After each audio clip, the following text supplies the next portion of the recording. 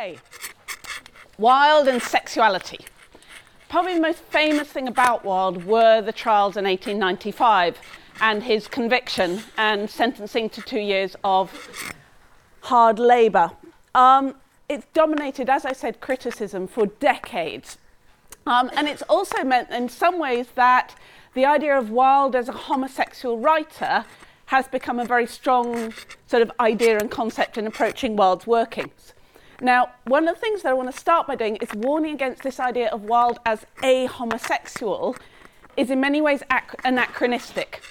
In that, before the 1890s, there in many ways not a sense of the idea of the homosexual as a type. In other words, there were homosexual acts, but there was not an idea of mannerisms and psychology and a pathology and behaviour and traits and all the rest of it by which the homosexual could be identified or pathologized or understood, etc. Rather, there was a much more fluid understanding in all sorts of ways, and that this idea of the homosexual in many ways is created in some ways retrospectively. So if you look at the work of Alan Sinfield and Ed Cohen, for example, great books, Alan Sinfield's The Wilde Century and Ed Cohen's A Talk on the Wild Side, both of them, it's a great title, you kind of want to sing it. Then in both of those books, what they partly do is look at how far, at the end of the 19th century, is a point where, as Foucault has written about in History of Sexuality, and all sorts of other writers have looked at since then, there's this tendency towards the creation of types and pathologizing of individuals in all sorts of ways, and sort of pathologizing of psychology as well as behavior in the 19th century. And that means towards the end of the 19th century, there starts to be a lot of interest in what are seen as, quote, abnormal types. And that actually, as well as beginning of the early investigation into sexuality, or not, I mean, obviously there's been investigation into sexuality in all sorts of ways, but the work of people like Havelock Ellis and Krafft Ebing and so on towards the end of the 19th, beginning of the 20th centuries. Now, Wilde's trials meant that, and his conviction meant that he became quite simply the most famous gay man in the 19th century. And what happened, as Sinfield and Cohen have shown, is that in many ways his personal behaviour and traits then became what were seen as homosexual mannerisms and traits. So things like his deliberate effeminacy in some ways, the ways in which he'd sort of, he didn't do utilitarian, hard-working manliness in a kind of very traditional Victorian way. And a lot of the things that he did, the kind of extravagant dress, the extravagant speech, the emphasis on, like, be it buttonholes or lilac-coloured gloves or whatever else, that those became retrospectively markers for homosexuality in this creation of the type in that way. And the way in which it remained as a type for a long time. So, for example, in the 1930s, Docker's slang for a gay man was an Oscar. So in that sense, it's hugely ironic that Wilde, having spent so much of his life in writing challenging the idea of types, challenging the idea of those kind of fixed judgments upon people, himself gets made into this kind of, this way of categorizing people, of limiting them in some ways, though arguably in other ways of giving the gift of a kind of visibility, which, being able to recognize yourself as well as to recognize other people. But in that sense, what you want to watch out for is interpreting markers of what at the time would have been seen as traits of, say, aestheticism or over-scholarliness and so on, as necessarily and unquestionably being markers of homosexuality, because there's a kind of anachronistic, retrospective vision involved in that. Now, it's very important to recognise this, especially around Wilde's trials and the decisions leading up to them and all the rest of it. And there's often a kind of temptation to see Wilde as having in some way sacrificed himself or deliberately martyred himself, or there's a book by Melissa Knox called Oscar Wilde, A Long and Lovely Suicide. It's a perfect example of what I would hasten to advise you not to get involved in, is that kind of preemptive decision about what Wilde was doing. And one of the things that works as a useful warning against this, against that kind of distorting hindsight, is the case of Fanny and Stella. Now, Fanny and Stella were the sort of stage names, the popular names of Ernest Bolton and Frederick Park. And they were two young men who spent years dressing in women's clothing and picking up men around London. And they're wonderful. There's a Neil McKenna biography of the two of them that's, I think, hugely entertaining. And Fanny and Stella were arrested, both of them, by a rather overzealous policeman in 1870, and prosecuted for attempted sodomy and indecency and attempting to pick up men. And there were all sorts of assumptions operating that they were prostitutes, which there is absolutely no evidence that they were in any shape or form. And they went to trial. Now, to give you an example of a kind of, to try and alter the mindset you might have over this, I think a perfect example of giving you a different sense of the world in which Wilde was operating is the rhetoric of their defence counsel.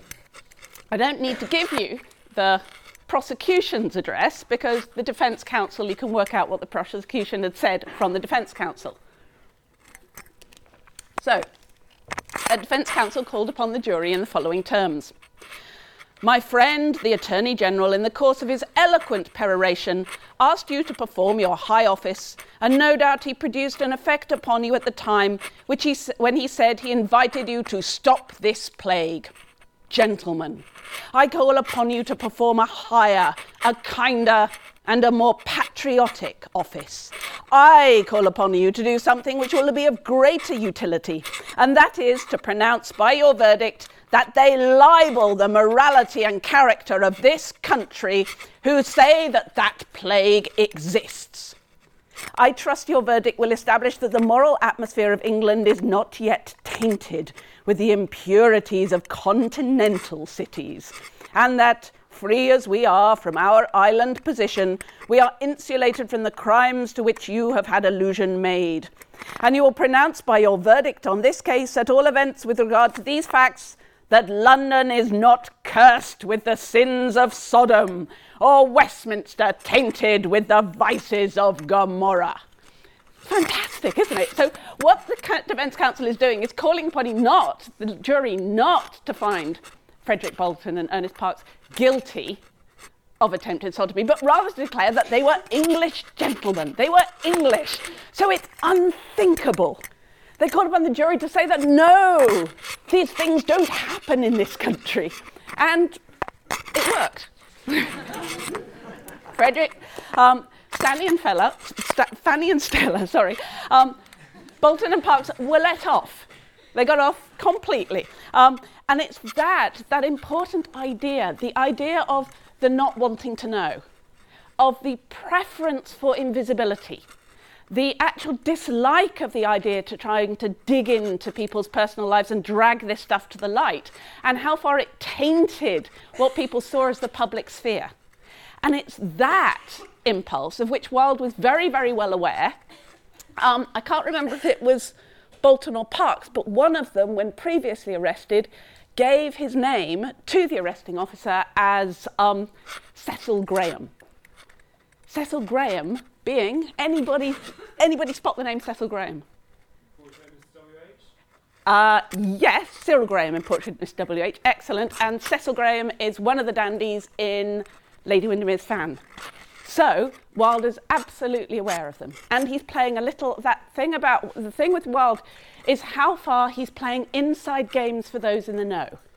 There's absolutely a kind of language going on. There are all sorts of coded references in there for those who wish to read it, for those who wish to know it. But those who do not wish to know it, absolutely no need to do so. And it's that thing throughout Wilde's writing, that kind of instability of multiple meanings, multiple audiences, playing around with genre. And this idea that also how far Wilde's exploiting this idea that if you can recognise it, you're guilty of knowing about it. So the desire not to know, but also that idea of how the invisible text works. Now, another example for you to show, sort of warn against the dangers of hindsight and its distortions, turn to the back of the handout. You get pictures this week. So, fantastic picture on the left. Comes from Richard Ellman's biography of Oscar Wilde. It's in there. Titled, as it is here, Wilde in Costume as Salome. Now, when I first read Ellman's biography, I kind of got to the picture. I always look at the pictures first in anything I read. I'm sure you're much more mature than that. And there's this great picture of Wilde in the jewelled bra and the skirt, being Salome in a long flowing wig. And I thought, there'll be a bit in the biography where you get to where he puts on the jewelled bra and the long flowing skirt and gets his photo taken as Salome. And there was no mention the whole way through that book of when this happened, what he was doing, all the rest of it. And it was about, this picture was reproduced in all sorts of work on Wilde until Merlin Holland, Wilde's grandson, found out that, finally managed to trace who it really was, and it's actually a picture of a Hungarian opera singer called Constance Kozalovic. And it was taken in around 1912. So it was found in an archive, this photo, which somebody said, it does look a bit like Wilde, really. I mean, if he was going to wander around putting on jewelled bras and skirts, then I guess he might look a bit like that. But it's a sign of the fact. So it went into the Ellman biography because there was no chance, as that book went to press, as Richard Ellman was dying of motor neuron disease, to check on the provenance. Nobody at that point knew otherwise. And what's really interesting is, I will swear, I know enough people who are still coming across that photo in works on Wilde. And how far what you've got in that photo is, in a sense, it tells you all sorts of things about the concept of the homosexual. So Wilde was attracted to other men. Ergo, he must have put on jewelled bras and skirts and wigs and danced around a Salome on a regular basis. Be careful, that's what I mean by, it's not just hindsight, but it's also a distorting hindsight, that how far there are notions of the homosexual, it's the kind of limiting type or presuppositions about individuals and their behaviour that are in many ways limiting and constricting in all sorts of ways, and have certainly, in many ways, I think, influenced readings of Wilde. The other picture there is a cartoon from Punch, which shows Mordell, who, in his corpulence and his hair and his attitude and everything else, looks very recognisably, as it was, a caricature of Wilde. Mordell on the choice of a profession. So Mordell says to Mrs. Brown, "How consummately lovely your son is, Mrs. Brown." And Mrs. Brown, a Philistine from the country, says, "What? He's a nice, manly boy, if you mean that, Mr. Mordell. He has just left school, you know, and wishes to be an artist." Mordell, "Why should he be an artist?" Mrs. Brown, "Well, he must be something." Mordell, "Why should he be anything? Why not let him remain for ever content to exist? Beautifully." Mrs. Brown determines that at all events her son shall not study art under Mordell. Now, again, that inevitably reads as very, very clearly a cartoon about Wilde's sexuality, about his interest in young men and, as the court case had it, his desire to corrupt young men. That cartoon by Gerald du Maurier was published in 1881. Now, according to pretty much all the biographies of Wilde, it was around 1886 when he first had a relationship with Robbie Ross that Wilde started being actively homosexual, that he had his first sexual relationships with men. There are some accounts that, say, Rupert Croft Cook's work on Wilde suggests much, much earlier ones at school, but quite simply, there is no way in 1881 that Gerald du Maurier or anybody at Punch or anybody else had a clue about Wilde's sexuality in that sense. It is not a cartoon about Wilde corrupting young men sexually.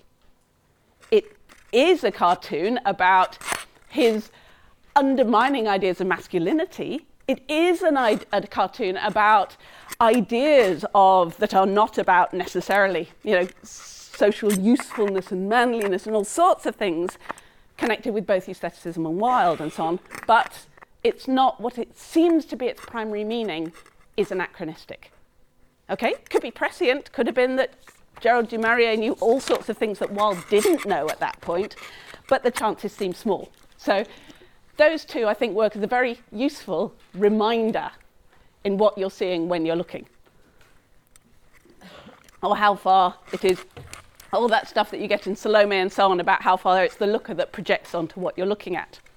Now, together with this desire to type Wilde, this sort of often unconscious typing of Wilde, another way in which Wilde's sexuality often kind of impinges, or not colours, directs interpretations of his work, is sometimes the desire to see Wilde as a crusading, gay rights writer. That's inevitably problematic. You have to remember that Wilde's first prosecution was brought against Queensberry in prosecuting him for libel for describing him as posing as sodomite. So he was very much not out in any sense in that way. And I think probably his lowest ebb, the point when Wilde's defences were lowest, when he was most desperate, was in prison when he wrote to the Home Secretary. And he wrote to the Home Secretary begging to be let out of prison.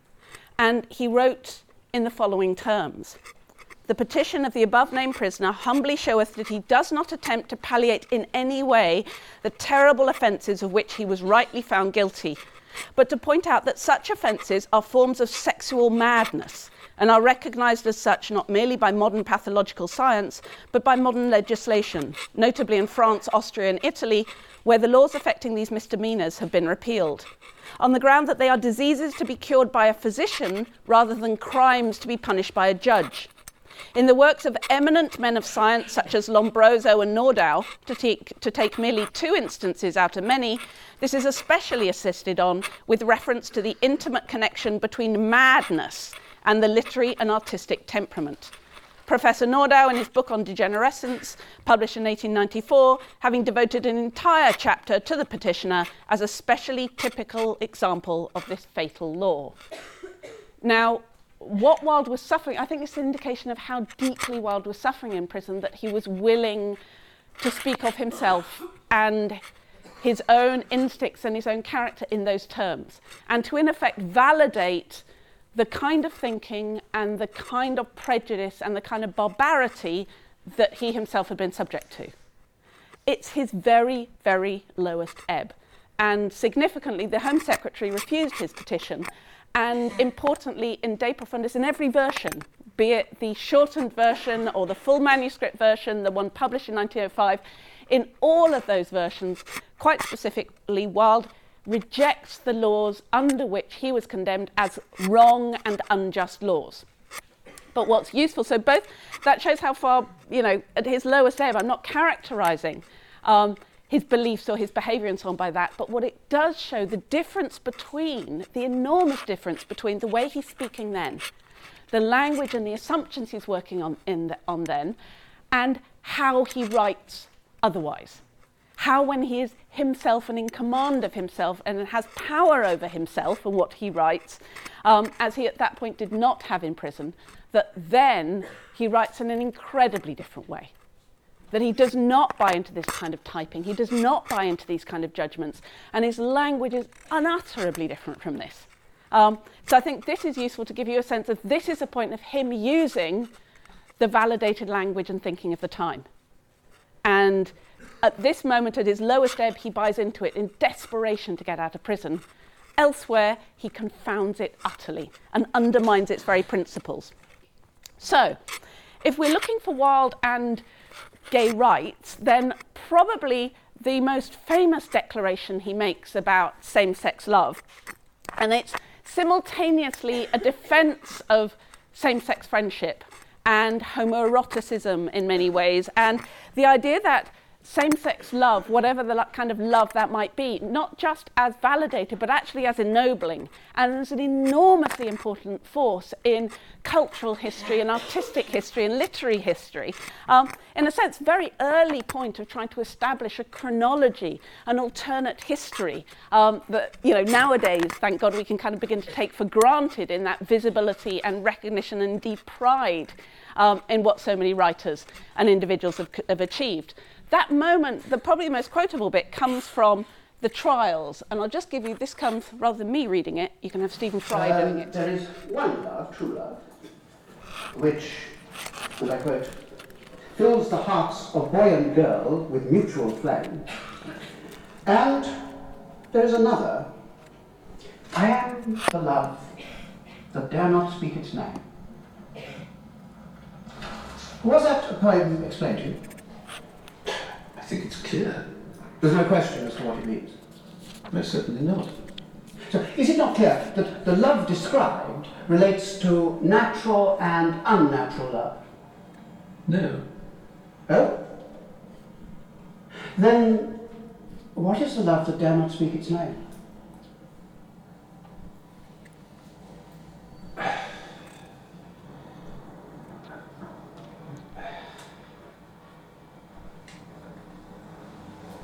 The love that dare not speak its name, in this century, is such a great affection of an elder for a younger man as there was between David and Jonathan, such as Plato made the very basis of his philosophy, and such as you may find in the sonnets of Michelangelo and Shakespeare. It is in this century misunderstood. So much misunderstood that it may be described as the love that dare not speak its name. And on account of it, I am placed where I am now. It is beautiful. It is fine. It is the noblest form of affection. There's nothing unnatural about it. It is intellectual. And it repeatedly exists between an elder and a younger man. And the elder has intellect, and the younger man has all the joy, hope, and glamour of life before him. That it should be so, the world does not understand. The world mocks at it, and sometimes puts one in the pillory for it.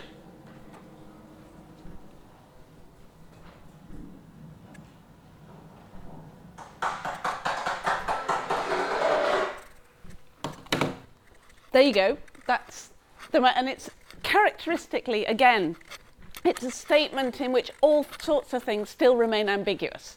So the degree of sexuality involved in there, quite apart from friendship, what love means there is left indeterminate. But what's absolutely clear is that same-sex relationships are being celebrated, and celebrated with an enormously important tradition that goes all the way back to Plato, through classical literature, Renaissance art, and so on. And it was, in many ways, it's kind of important moment, I think, in all sorts of ways. Now, for Wilde's writings about homosexuality, and in that sense, they're never overt in that way. And I think the lack of overtness is really important.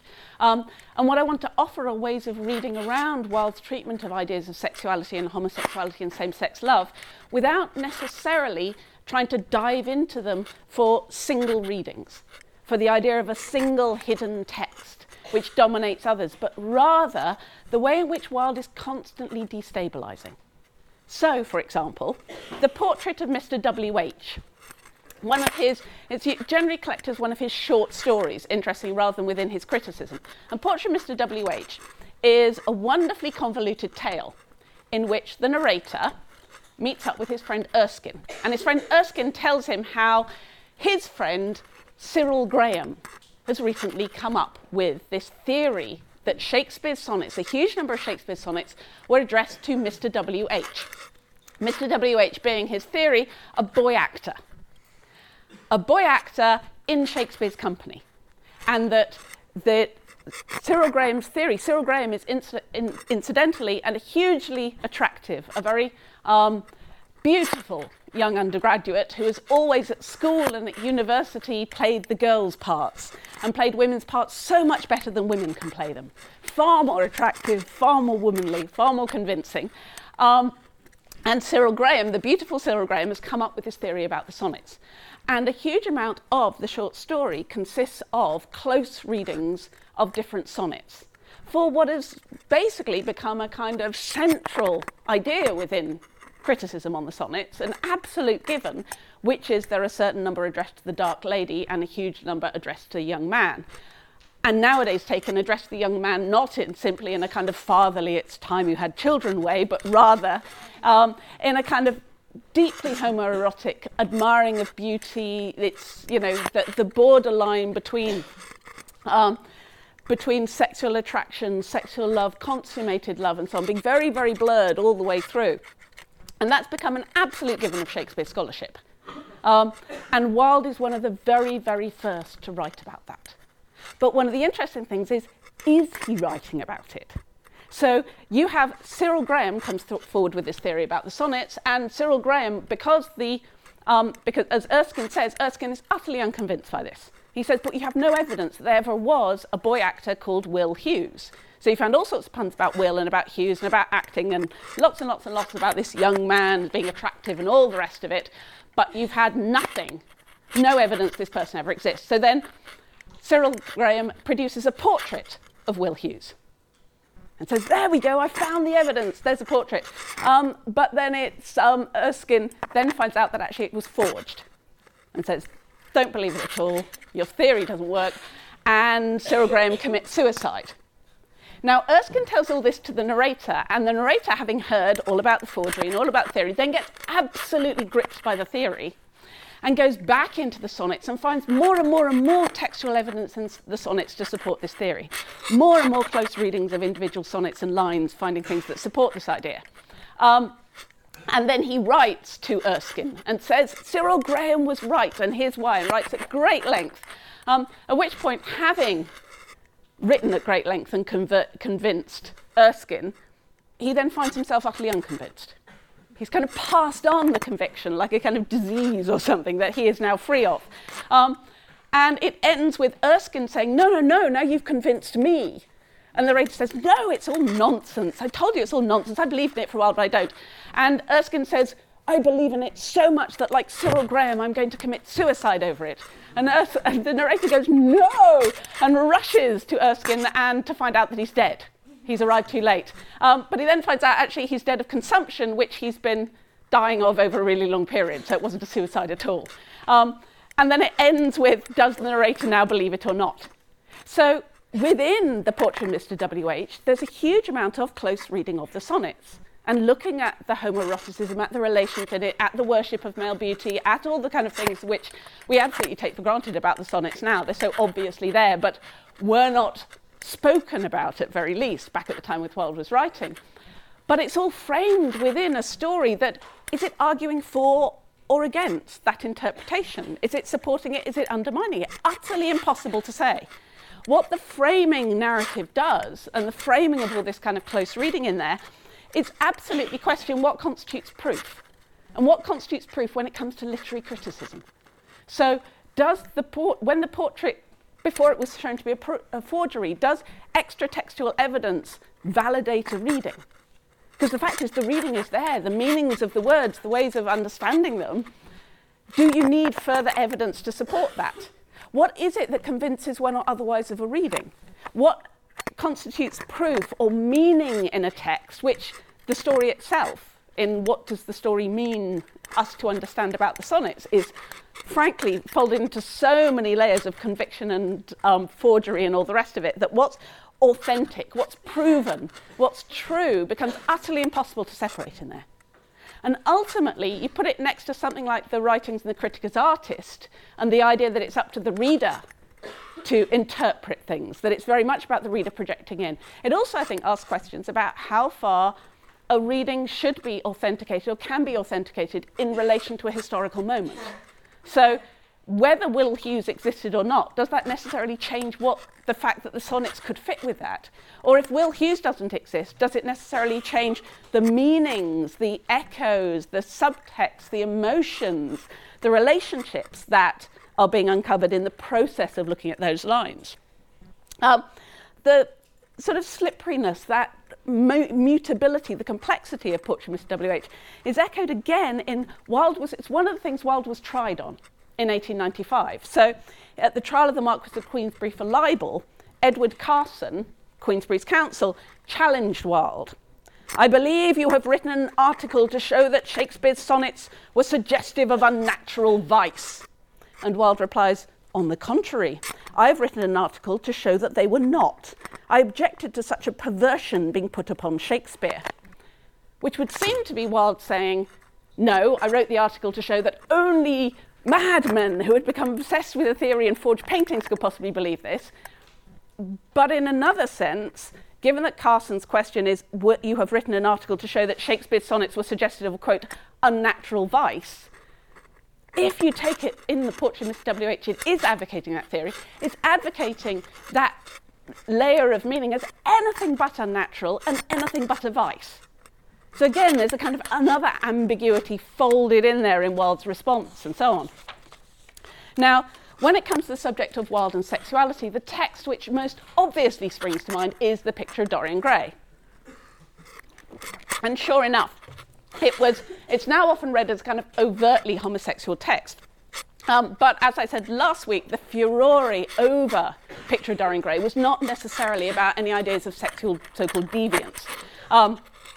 That rather a lot of it was about the style, the artificiality, theatricality, and all the rest of it.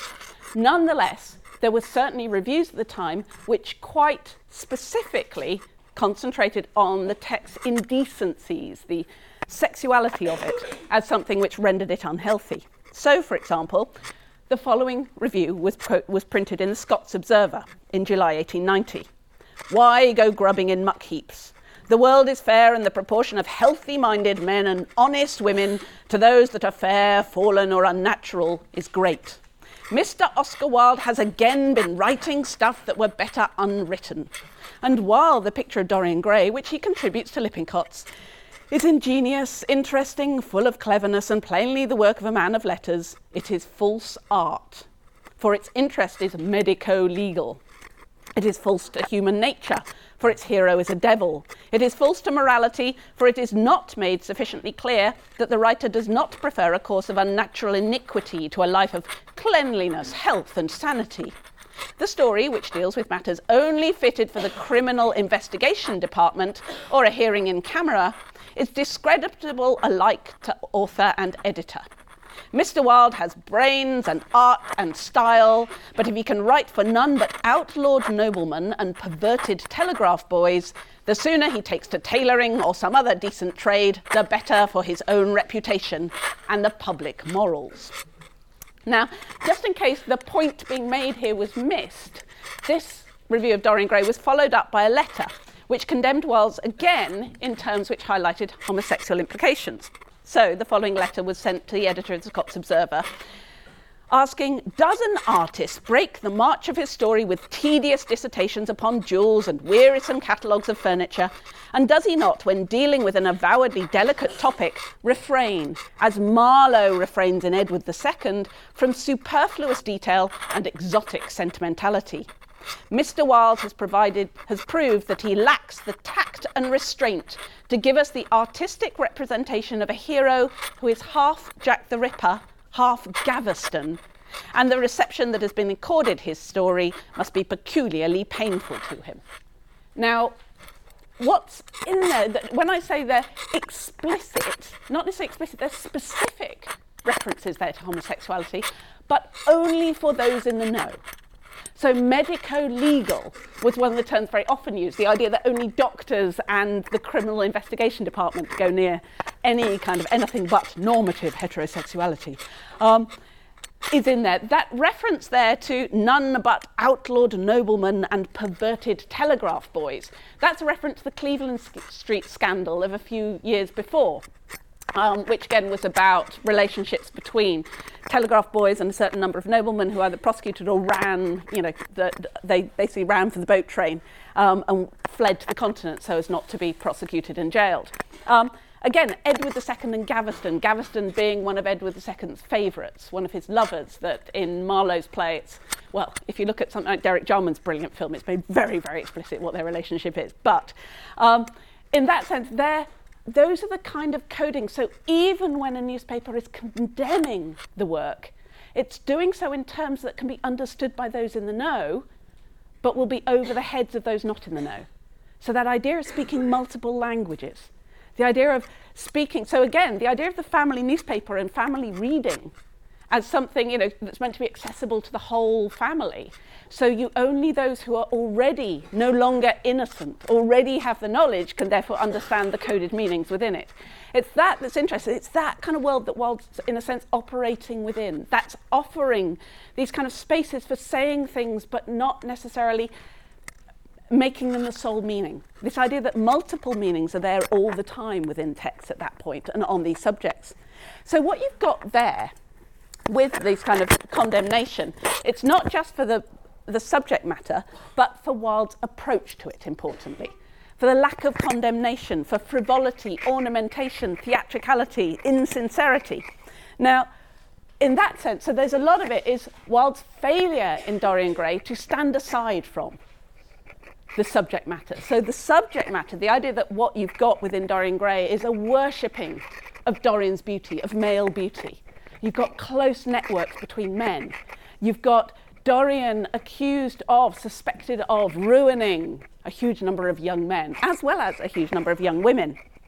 But unquestionably, what you've got is a kind of homosexual content, possible content buried in there. What are the relationships between Basil Hallward and Lord Henry Wotton and Dorian? What are the relationships between Dorian and the young men he ruins? In that sense, for those who can read that kind of coding or read that kind of implication within it, it's there. But then remember Wilde turning back on the critics of his book saying the sins of Dorian are in the reader's mind. So he's very, very usefully using that kind of idea that that remember back to the appeal by the defence counsel Fanny and Stella. Let us not think that such things exist. So that kind of Wilde's absolutely playing with that kind of turn it back upon the audience. What you think of is what you see is what's in you in that sense. Now, the Lippincott, that question of how far it's legible, how far the relationships and the sexuality and so on is legible in the text, the earlier Lippincott version was distinctly more explicit. So Wilde, in the process of re-editing and extending it for publication as a standalone novel, he added in huge passages of description, all the stuff on jewels and carpets and all the rest of it in chapter 11 and so on. But he also cut out large sections of Basil's declared feelings for Dorian Gray. So you get the following. I've given you excerpts from Long Passage, a couple of page passages in the original Lippincott version. "Let us sit down, Dorian," said Hallward, looking pale and pained. "Let us sit down. I will sit in the shadow and you shall sit in the sunlight. Our lives are like that. Just answer me one question. Have you noticed in the picture something that you did not like? Something that probably at first did not strike you, but that revealed itself to you suddenly?" "I see you did. Don't speak. Wait till you hear what I have to say. It is quite true that I have worshipped you with far more romance of feeling than a man usually gives to a friend. Somehow I have never loved a woman. I suppose I never had time. Perhaps, as Harry said, a really grande passion is the privilege of those who have nothing to do, and that is the use of the idle classes in a country. Well, from the moment I met you, your personality has had the most extraordinary influence over me. I quite admit that I adored you madly, extravagantly, absurdly. I was jealous of everyone to whom you spoke. I wanted to have you all to myself. I was only happy when I was with you. When I was away from you, you were still present in my art. It was all wrong and foolish. It is all wrong and foolish still. Of course, I never let you know anything about this. It would have been impossible. You would not have understood it. I did not understand it myself. One day I determined to paint a wonderful portrait of you. It was to have been my masterpiece. It is my masterpiece. But as I worked at it, every flake and film of colour seemed to me to reveal my secret. I grew afraid that the world would know of my idolatry. I felt, Dorian, that I had told too much. Then it was I resolved never to allow the picture to be exhibited.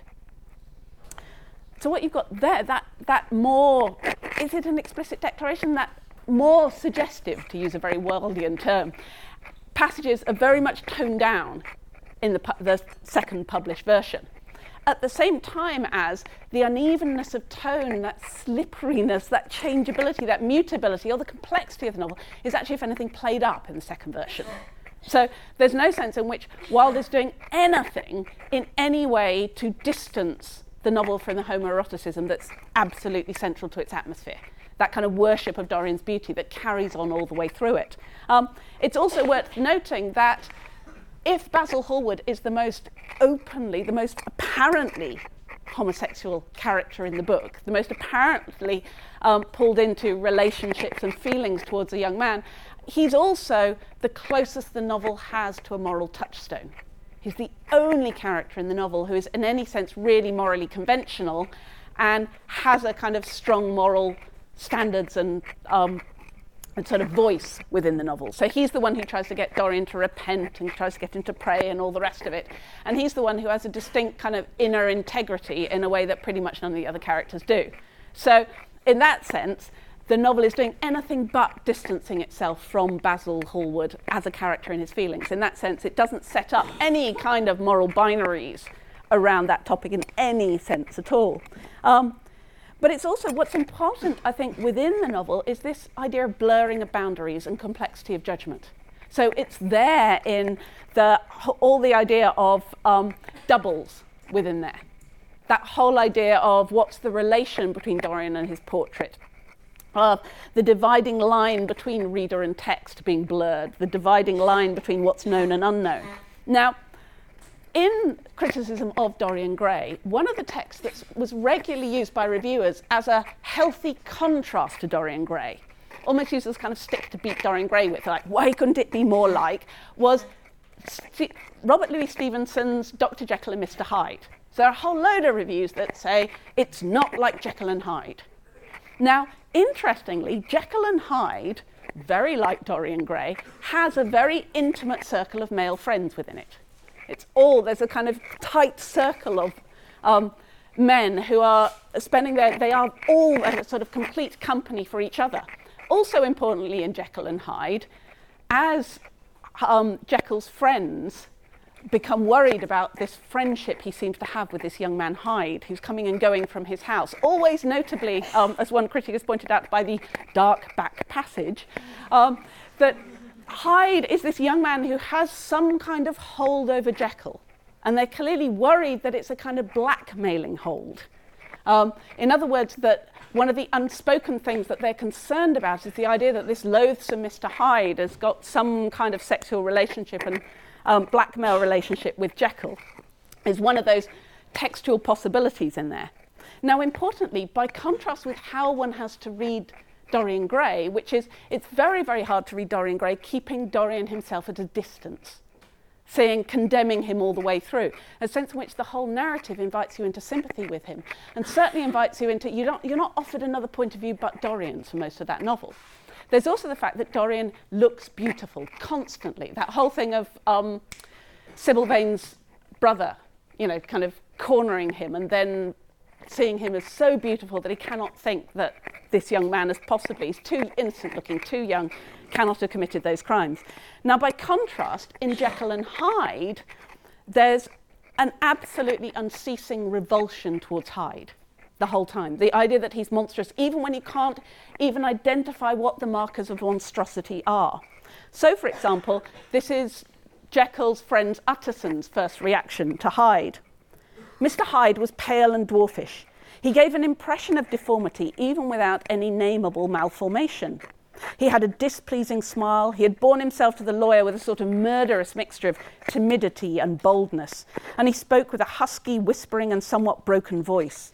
All of these were points against him, but not all of these together could explain the hitherto unknown disgust, loathing and fear with which Mr. Utterson regarded him. There must be something else, said the perplexed gentleman. There is something more. If I could find a name for it. God bless me, the man seems hardly human. Something troglodytic, shall we say? Or can it be the old story of Dr. Fell? Or is it the mere radiance of a foul soul that thus transpires through and transfigures its clay continent? The last, I think, for, oh, my poor old Harry Jekyll, if ever I read Satan's signature upon a face, it is on that of your new friend. Compare that, Satan's signature upon a face, that unnameable revulsion, disgust, loathing, fear. Compare that with all the descriptions of Dorian Gray and all the responses to Dorian. In that sense, that gives you an idea of that's the kind of way in which Wilde is complicating so many of those kind of Gothic ideas and narratives and that idea of doubles. And above all, he's undermining categories. He's blurring boundaries. And again, he's blurring genders as well. And importantly, that's what Wilde does in his writing. He blurs boundaries. He challenges judgments between moral and immoral, appearance and reality, life and art. And that, I think, is an enormously important thing. That's a methodology he uses throughout his work. And that, I think, is really important when you're approaching Wilde's treatment of sexuality. Because Wilde's treatment of sexuality is not about some kind of single homosexual gay meaning buried in there that becomes the true reading of the text. That kind of reading very often goes with this kind of distorting hindsight, the idea that we can now see exactly what he really meant. Actually, he always means multiple things. And he's absolutely writing about sexuality and absolutely including homosexuality in that. It's enormously important, but it's important to the fundamental way that Wilde writes and thinks. So the most fundamental thing, I think, and certainly on my take on Wilde, is Wilde's belief in individuality. The right of the individual to be who and what they choose to be. And who and what they choose to be moment to moment. Consistency is utterly overrated. You can change what you want to be second to second. And you are not to be confined by categories, by judgments, by other people's views, by ideas of consistency, any of that. And that becomes the most fundamental human right. And what is more fundamental to individuality and identity and so on than one's sexuality? So in that sense, Wilde is absolutely condemning, undermining, challenging, complicating, destroying the kind of grounds on which typing, judgment, moral judgment, condemnation, all the rest of it happen. In that way, that mutability and flexibility and changeability, the complexity of his text is exactly what challenges that kind of way of thinking and those kind of categories. And in that sense, that resistant to type and challenge to judgment, it's there in all of his essays. It's there in Criticus Artis and Decay of Lying and Soul of Man and so on. It's there in all those short stories I was talking about. And really importantly, it's there in all his plays. Hugely there in his plays. So Wilde wrote, and it's interesting, it's been noted, so there have been several readings of Wilde's plays. Homosexuality is always there in lots of ways because so many of Wilde's plays are about the idea of the secret. The dark crime, the dark secret, the unknown thing in the past that characters are trying to escape from or bury or not be condemned by. That's a kind of fundamental, one of the fundamental structures he uses is what was hugely popular. It was kind of the most popular dramatic form at the end of the 19th century, which was known as the Fallen Woman play. It's a huge number. It's partly a reaction to increase in sort of the campaigning and so on for women's rights and the rise of, kind of late 19th century, what became known as feminism and so on. And one way is to say, well, women who then move outside of men's control, that what happens to them is they then become sexually vulnerable. And then they're done for, and they're ruined. And any woman who has had sex outside of marriage is used goods, but also somehow corrupt and devious and immoral and a kind of poison that has to be excluded from society. And there are a huge number of plays written on that topic. They begin, the probably most famous play in the 19th century on that would be Dumas Fils' La Dame aux Camélias. But there are a huge number that follow that. So pretty much all the plays by Henry Arthur Jones, by Arthur Wing Pinero, by Sidney Grundy. There are huge, you probably haven't even heard of those names, but there are a swathe of plays by playwrights at the end of the 19th century on this. Now, there's a way in which this idea of the dark secret, the sexual secret and so on, can be read as about homosexuality, as though one can read one for the other. And I think one of my favourite sort of versions of reading that is Lytton Strachey, who was one of the more sort of extravagant characters at the end of the 19th, beginning of the 20th century. I love his summary of A Woman of No Importance. He saw it in the 1907 revival and described it in these terms. Mr. Tree, that's Beerbohm Tree, who was playing the Lord Illingworth in the play. Mr. Tree is a wicked lord. staying in a country house, who has made up his mind to bugger one of the guests, a handsome young man of 20. The handsome young man is delighted. When his mother enters, she sees his lordship and recognises him as having copulated with her 20 years before, the result of which was the handsome young man. She appeals to Lord Tree not to bugger his own son. He replies that it is an additional reason for doing it. Oh, he is a very wicked lord. Which is a wonderful kind of Lytton Strachey, inaccurate but wonderfully kind of, somehow that sort of dark atmosphere that in many ways runs through a woman of no importance. And it's there, every kind of version of, certainly every film version of Wilde's plays has to kind of negotiate with that as an assumption, operating around it in different ways. So the Oliver Parker film of An Ideal Husband, which I think is rather wonderful in all sorts of ways, it opens with Rupert Everett playing Lord Illingworth. And Rupert Everett being an actually out gay actor, pretty rare in Hollywood, playing Lord Goring at the beginning. They have him naked in bed with a woman, sort of just to go, right, okay guys, just starting point, he's straight, okay? He's straight, got it, straight, definitely straight. Don't think of all this other, exclude all that other text. And then brilliantly brings it back in. So Sir Robert Chiltern is trying to forget, trying to buy his way out of a crime committed in his youth. And the extent to which that crime committed in his youth, which was a financial one of insider trading and selling secrets, the way in which that can also be read as a kind of sexual one, and the way it relates to that, those ideas, is brilliantly reintroduced in the film, where just when his wife is trying to work out why he's giving in to these, what effectively blackmail demands, and doing things that he's never done before in a kind of morally dubious way, they're at the opening night in the film of An Ideal Husband, they're at the opening night of The Importance of Being Earnest. And at the end of The Importance of Being Earnest, Wilde comes up in front of the curtains to make the curtain speech that he made at Lady Windermere's Fan. Fantastically anachronistic. And the wife looks at Wilde and looks at her husband and looks at Wilde and looks at her husband and says, you haven't done something in your youth of which you're ashamed of and which I can't know about. And he goes, oh, no. And she goes, so it kind of, in that sense, it kind of reintroduces the sexual dark secret in that, it just in a kind of, alludes to it and buries it again in that way. And that idea of the double life, in that sense, it has obvious relevance, total, clear relevance in the idea of how far Wilde at this point is leading a double life. There are all sorts of things he is and feels that his society will not accept and condemns. It doesn't mean, however, that what you have to do is read the plays as necessarily about that.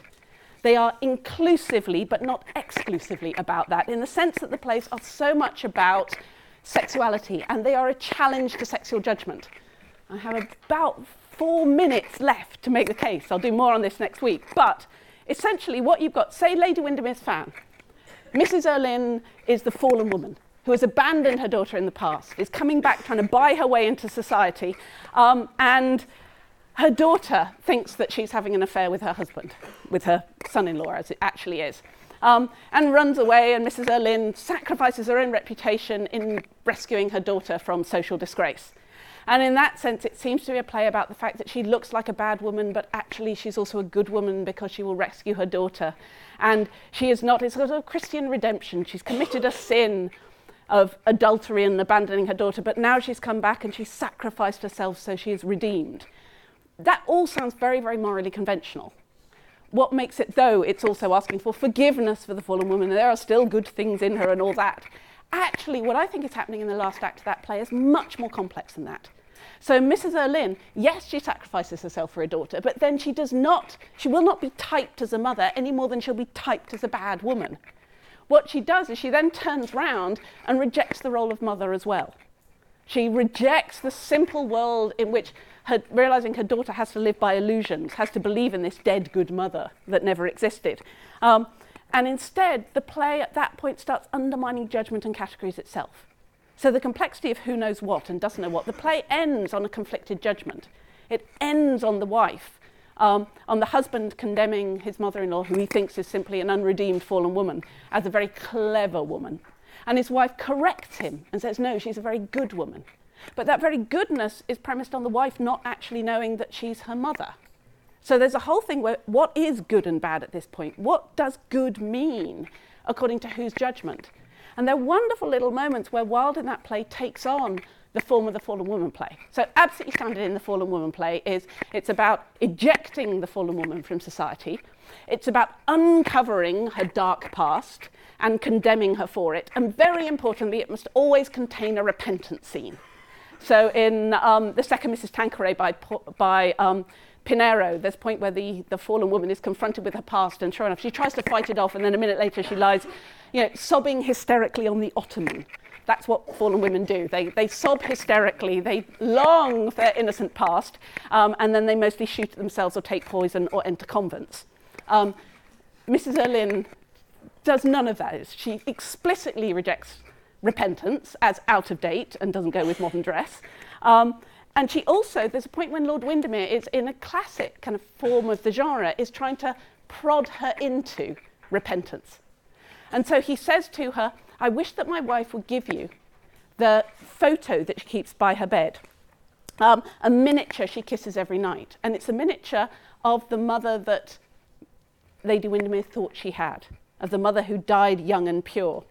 And Lord Windermere says, it's a miniature she kisses every night before she prays. It's the miniature of a young, innocent-looking girl with beautiful, dark hair. So he's being well bitchy. He's sort of saying, this was the young... It's a moment in which she's clearly meant to go, innocent-looking, I was innocent once. And yeah, I dye my hair now, but oh! And so there's a kind of emphasis on that. And Mrs. Erlynne replies without an absolute poise, ah, yes, I remember. How long ago that seems. It was done before I was married. Dark hair and an innocent expression were the fashion then, Windermere. Total score. No nonsense in there. And she's undermining further the idea of how can you judge me then any more than you can judge me now? How do you know from appearance who or what I am? You've got types of good woman and bad woman here, but they don't work. And how do you know this isn't my natural hair colour now? In that sense, it's all about undermining those kind of roles. So in that sense, Lady Windermere's Fan, just like a Woman of No Importance after it, it looks at the ways in which those kind of judgments about sexuality are really about shoring up power within society.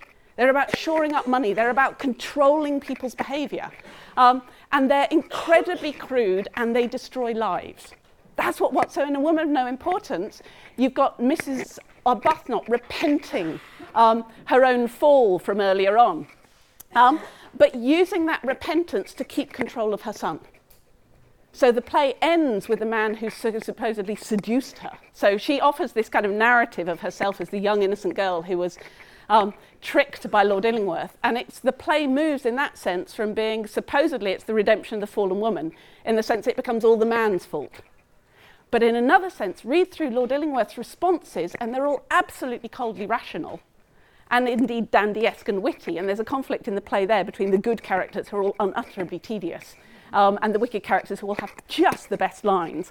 So Wilde, again, kind of confusing judgment in that sense.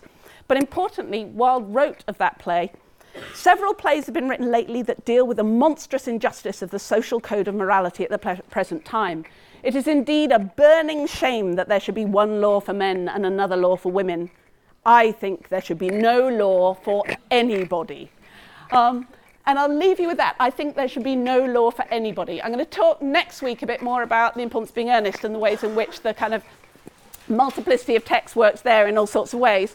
But next week's about the plays, and The Importance of Being Earnest, and An Ideal Husband will be the main text for that. Thank you.